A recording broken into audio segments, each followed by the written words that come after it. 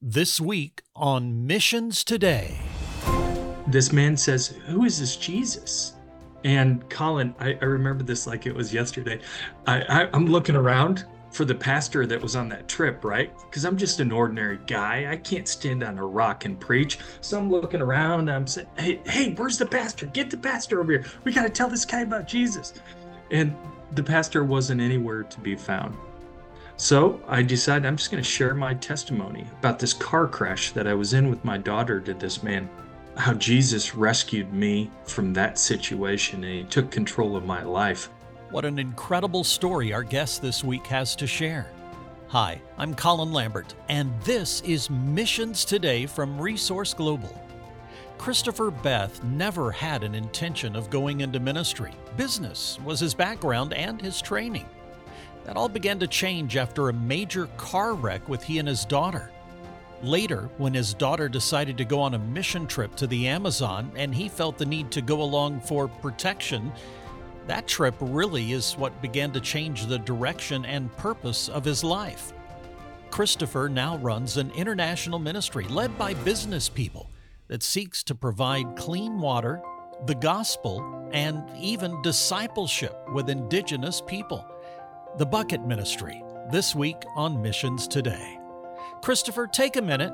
Tell us a bit about the Bucket Ministry.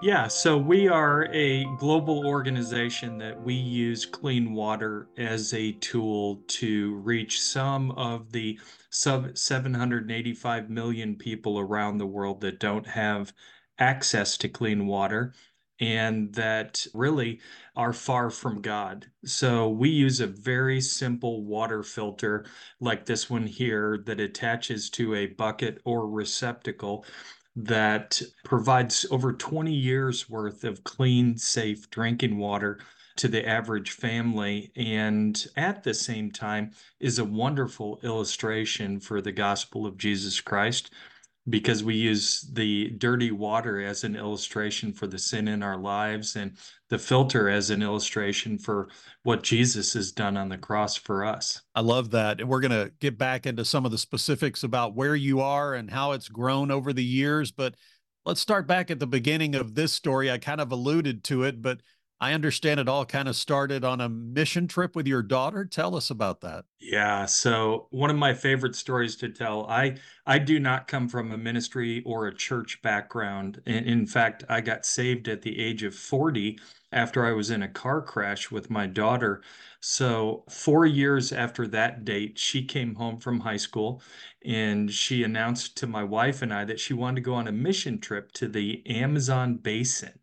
And I mean, as parents, that's kind of a scary proposition. So she'd been to like South Texas on mission before, but Brazil, I mean, come on, that's a long ways away. And so my wife and I quickly decided that if she was going to go, one of us was going to have to accompany her. So that became my job. And so we flew with a team into Manaus, Brazil. We boarded an open air riverboat in Manaus, and that boat went 18 hours into the Amazon basin to the darkest places that I think I could ever even imagine. Colin, they look like it looked like National Geographic came alive, and birds, snakes, giant fish, all of this. But going along with it is the uncomfortableness for me of being stretched because I just went on this trip to make sure my kid came home. My my sole instruction from my wife is make sure you bring her home. So we go into the Amazon basin on this boat, and we're with 12 other people, and they're talking about being the hands and feet of Jesus, and it was terrifying and wonderful all at the same time because I had no experience with that. I had no previous mission trip experience, and I certainly had not been around that many believers that had experience with that sort of trip. So on the third day of the trip, the mission leader, her name was Phyllis, she assigns me to go door to door in the village and do what she called these faith visits. And at that time, my job was to knock on the door, introduce myself, talk about what our team is going to be doing in their village that day, and then to pray over them. I'm just going to be honest. I was so uncomfortable that if the team was praying on this side of the house, I was on this side of the house and I was praying, but I was praying nobody would talk to me. And I was just so stretched, and I did not know how to respond. So on that third day, I was tasked to go across the river to visit a small home, and we took a small boat across this river in the Amazon, and met this wonderful Brazilian couple. Invited us into their home. This little Brazilian woman looks at me and she sees that I'm this giant, sweaty American. And she asked me if I was thirsty through my interpreter. And I look at her and I'm like, yeah, I'm thirsty. Because I got to be honest, at this point, I had no idea that people had to drink out of a river. I mean, I've lived a privileged life like most of us have. And if I was thirsty, I just went and bought a bottle of water or went to my refrigerator and got a bottle from the filter. So I had no idea that the world water crisis even existed. So what this nice woman did is she went in her kitchen and she got two cups. They were mismatched and they were cracked. And she walked outside into this little dock area because her house was semi-flooded.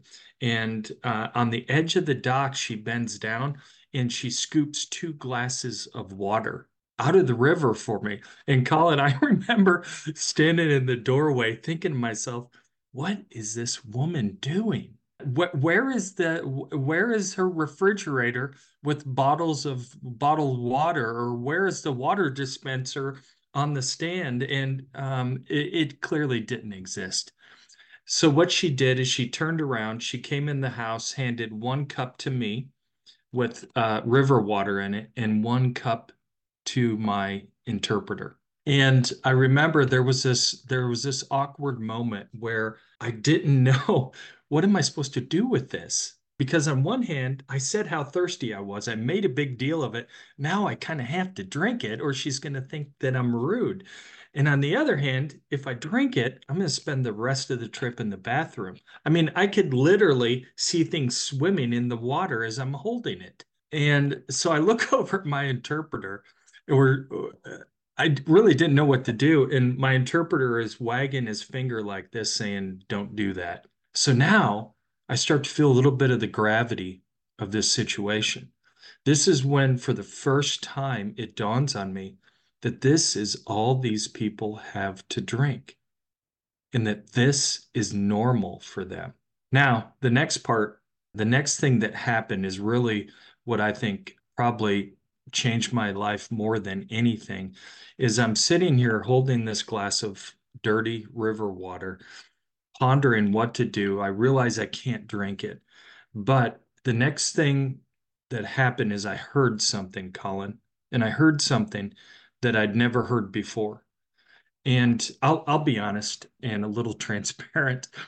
In the past, prior to this day, when I heard people saying, well, I got this word from the Lord, or God told me this, or I received this direction from God, my reaction was always, really? Is that really what you heard? And do you think he would have talked to you like that?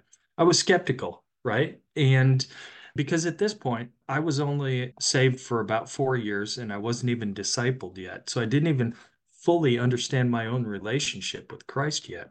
So as I was holding this cup of water in 2012 in the Amazon that's dirty, I heard two words clearly, and I heard help them. Now, I'm going to be honest. Those two words came with no instruction.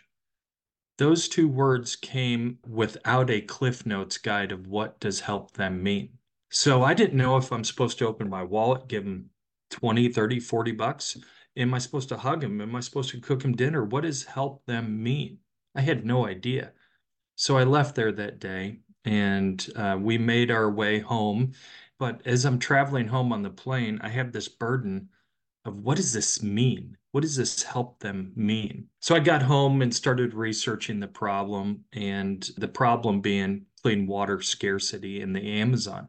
And I found out that there's 785 million people around the world that lack access to something I've taken for granted for most of my life. And that is clean, safe drinking water. And I also found out that every day 700 children around the world perish from drinking unclean water. So that's where I started to realize maybe what helped them meant. So after that trip, I had this new burden on my heart of trying to bring clean water to people. And then fast forwarding this story, it wasn't until the next year until I went back to the Amazon with some filters made by a company called Sawyer Products out of Tampa, Florida. These wonderful filters that I found at a camping store in Dallas. It wasn't until that next year that I fully realized what this filter was. And so on that next trip, we go back and I found these filters and I thought, oh, these are going to be fantastic for people's health. And I set up this presentation, and quickly in that presentation, I realized that this was a tool to be able to reach people in the name of Jesus with his good news.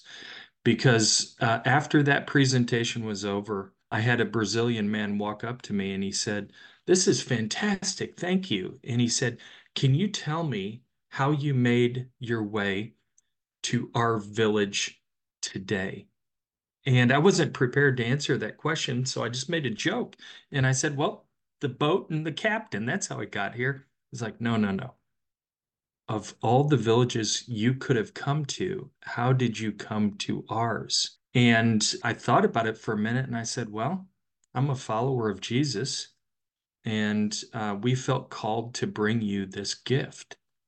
And the next thing he said changed everything for us as an organization. And we weren't even an organization at that point. This man says, "Who is this Jesus?" And Colin, I remember this like it was yesterday. I'm looking around for the pastor that was on that trip, right? Because I'm just an ordinary guy. I can't stand on a rock and preach. So I'm looking around. I'm saying, hey, where's the pastor? Get the pastor over here. We got to tell this guy about Jesus.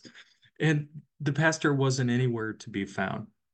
So I decided I'm just going to share my testimony about this car crash that I was in with my daughter to this man, how Jesus rescued me from that situation and he took control of my life. And so I told the story of that day to this man, and he stands there for a minute, and you could see him considering this. And honestly, I thought he might have thought I was crazy at first. And he said, "Well, how can I have that? I want that." And then everybody else behind him says, "Yeah, we want that too."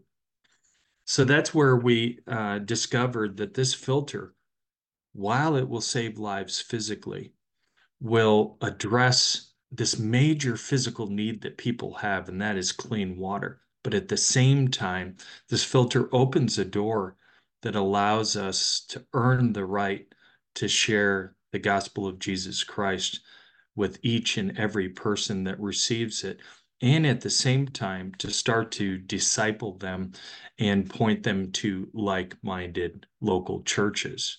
So that's kind of the foundation story of God using a ordinary guy, just an ordinary business guy, to do something extraordinary. And about 5 years into this, I worked both full-time and full-time secular business consulting job, and then full-time ministry. And then literally about 6 years ago, I was blessed to be able to start doing this full-time, and gave up my secular job. And now I get to hand out clean water and tell people about Jesus all day long. So Wow.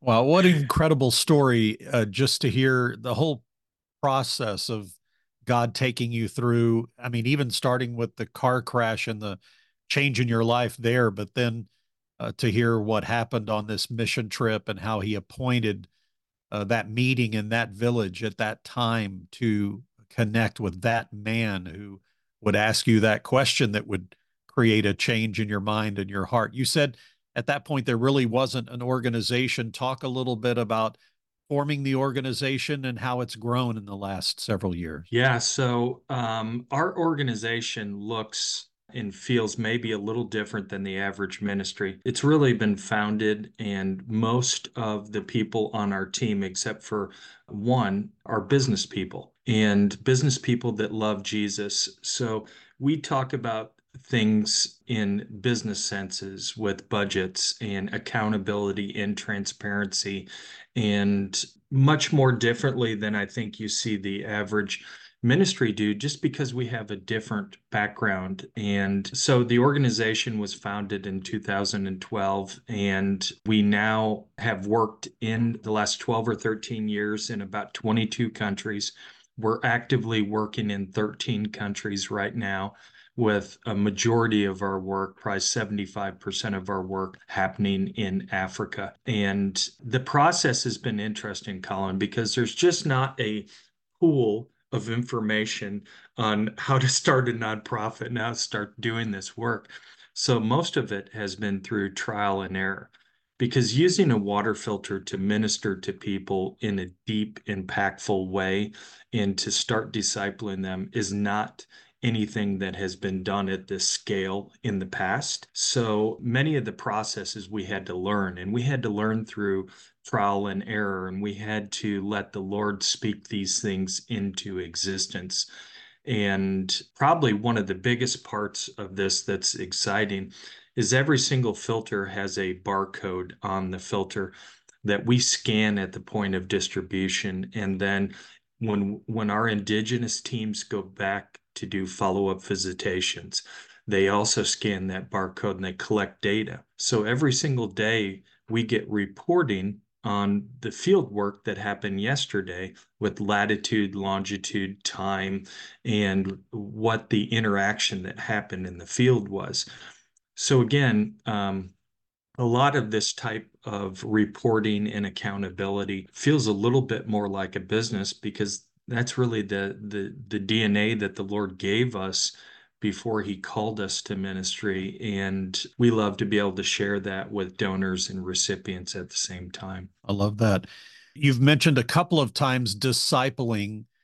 Just wanted to get a little bit more information from you on how that process works. There are so many ministries that go in and are focused on the salvation part. There are other ministries that go in and focus on the discipleship part. There's church planters. Mm. What do you all do, if anything, to try to activate beyond the salvation experience to discipleship? That's a great question, and I'm so happy you asked that, because we believe that giving this thing out, this water filter out, isn't enough.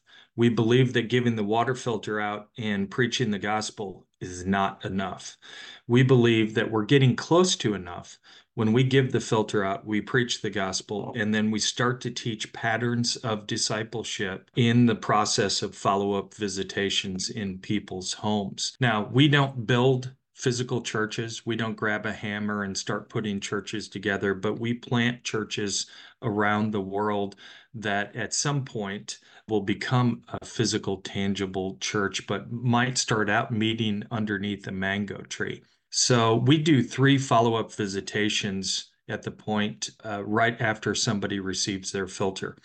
And in these follow-ups, if there are people that are saved or they come to faith, we start to teach basic discipleship lessons that allow them to learn about God's word and how to apply it to their own lives. We call this patterns of discipleship. And then we, in this process, point them to a local like-minded church, if there is a church in that area. And if not, we will start a Bible study underneath the mango tree that will at some point become a fully fledged church. So we don't hang around for, 10, 15 visits. So we believe that the church is God's plan A, the local church is his plan A, and we want to come alongside the church because we consider ourselves a parachurch organization. We want to come alongside that local church and help them grow, help them build, and deliver his word to his people. That's great. I love to hear that. And I think most people who are supporting ministries love to hear that there's a plan beyond just dropping off the water filter, beyond just a message about salvation. And you obviously have thought through this well, and so grateful for that. Before we run out of time, I did want to mention I have a number of friends who live in Nairobi, Kenya, and I see you're doing work in the Kibera slums. Tell us about what you're doing in Kibera. Man, I wish we would have led with this, Colin, because it's one of my favorite topics. The Kibera slum is 3 square miles in the middle of Nairobi, Kenya. 408,000 people that are living in abject poverty, and we are delivering a water filter to every home within Kibera. It is about 95,000 homes, and we are 75% complete with delivering a water filter, preaching the gospel, and discipling those people. So we're scheduled to be done with this work, which is a $5 million campaign. Praise God. We're scheduled to be done with this work this December, and then we'll be moving 15 minutes away, moving that whole team 15 minutes away to the Kawangware slum and starting work in Kawangware. So Kibera has taught us a lot. It's also taught us a lot about working in inner cities and working with different people groups all at the same time. I know some people may be listening today, watching today, and they see this water filter and they wonder, what does it cost to help a family, to help a village with these filters? I know that that's something that you'd probably want to let people know about. Absolutely. So these filters cost about $50 per family, and they will last over 20 years. So for less than you can take your family to Applebee's, you can provide 20 years worth of clean, safe drinking water. But more importantly, you can provide the gospel and you can provide discipleship lessons in that $50. So in every country, it's a little bit different, but in Kenya specifically, it costs us about $50 to provide that. And we work through exclusively indigenous missionaries and pastors. So all of our teams are indigenous people. In fact, in the Kibera slum, Colin, since you know that place, 98% of our team lives in Kibera and 100% of our team are Kenyans. Praise God. That's awesome. It's incredible to hear what's happened from this trip with your daughter. And obviously, God is in the midst of it, and people's lives are being changed. In the moments we have left here, can you tell us how best we can pray for you and your team, those in the field? We really have a great network of prayer warriors here with Missions Today, and we would love to add you to our prayer list. Absolutely. I would say I always ask for the Luke 10:2 prayer. The Lord says that the harvest is plentiful, but the laborers are few. And I consistently ask for prayers that He will send us more laborers in the U.S. that can be storytellers and talk about what's happening, that can make introductions, and then more laborers in these mission fields where we are working that want to take a water filter to their neighbors and minister to their neighbors. And then lastly, you can see opportunities through thebucketministry.org for more details. Unlike some of our recent podcast guests, Christopher didn't know Jesus early in life, and he had no plans to do anything like ministry. But as you can also see, God has clearly directed his path and is using the ups and downs of his life to help people in tough places where they are all over the globe. This is another story of what God can do with an ordinary person committed to following the Lord's calling and direction. My prayer for you today is that wherever you are and whatever the Lord has you doing, that you will continue to seek and follow Him. Give Him your yes. Just like this businessman did, if you continue to give Him your yes, follow Him in obedience, He will take you amazing places. If you want to learn more about Christopher or the Bucket Ministry, be sure to check out the links in today's podcast notes. Well, speaking of podcasts, this podcast, Missions Today, is developed and produced by me and my friends at Resource Global to spotlight the leaders and trends shaping the global church and global missions today. If you would like great information and support materials for integrating faith and work, you can learn more by going to resourceglobal.org and asking for their monthly newsletter. That'll keep you updated, give you some insights into integrating faith and work. Well, that's all the time we have for this week. Next week, we're going to hear from a man whose mission right now is to reach out to the growing number of nuns. No, not nuns like the Catholic Church. Nuns, those who say they have no affiliation with any specific religion. And he's doing some amazing things there. I encourage you to tune in for that next week.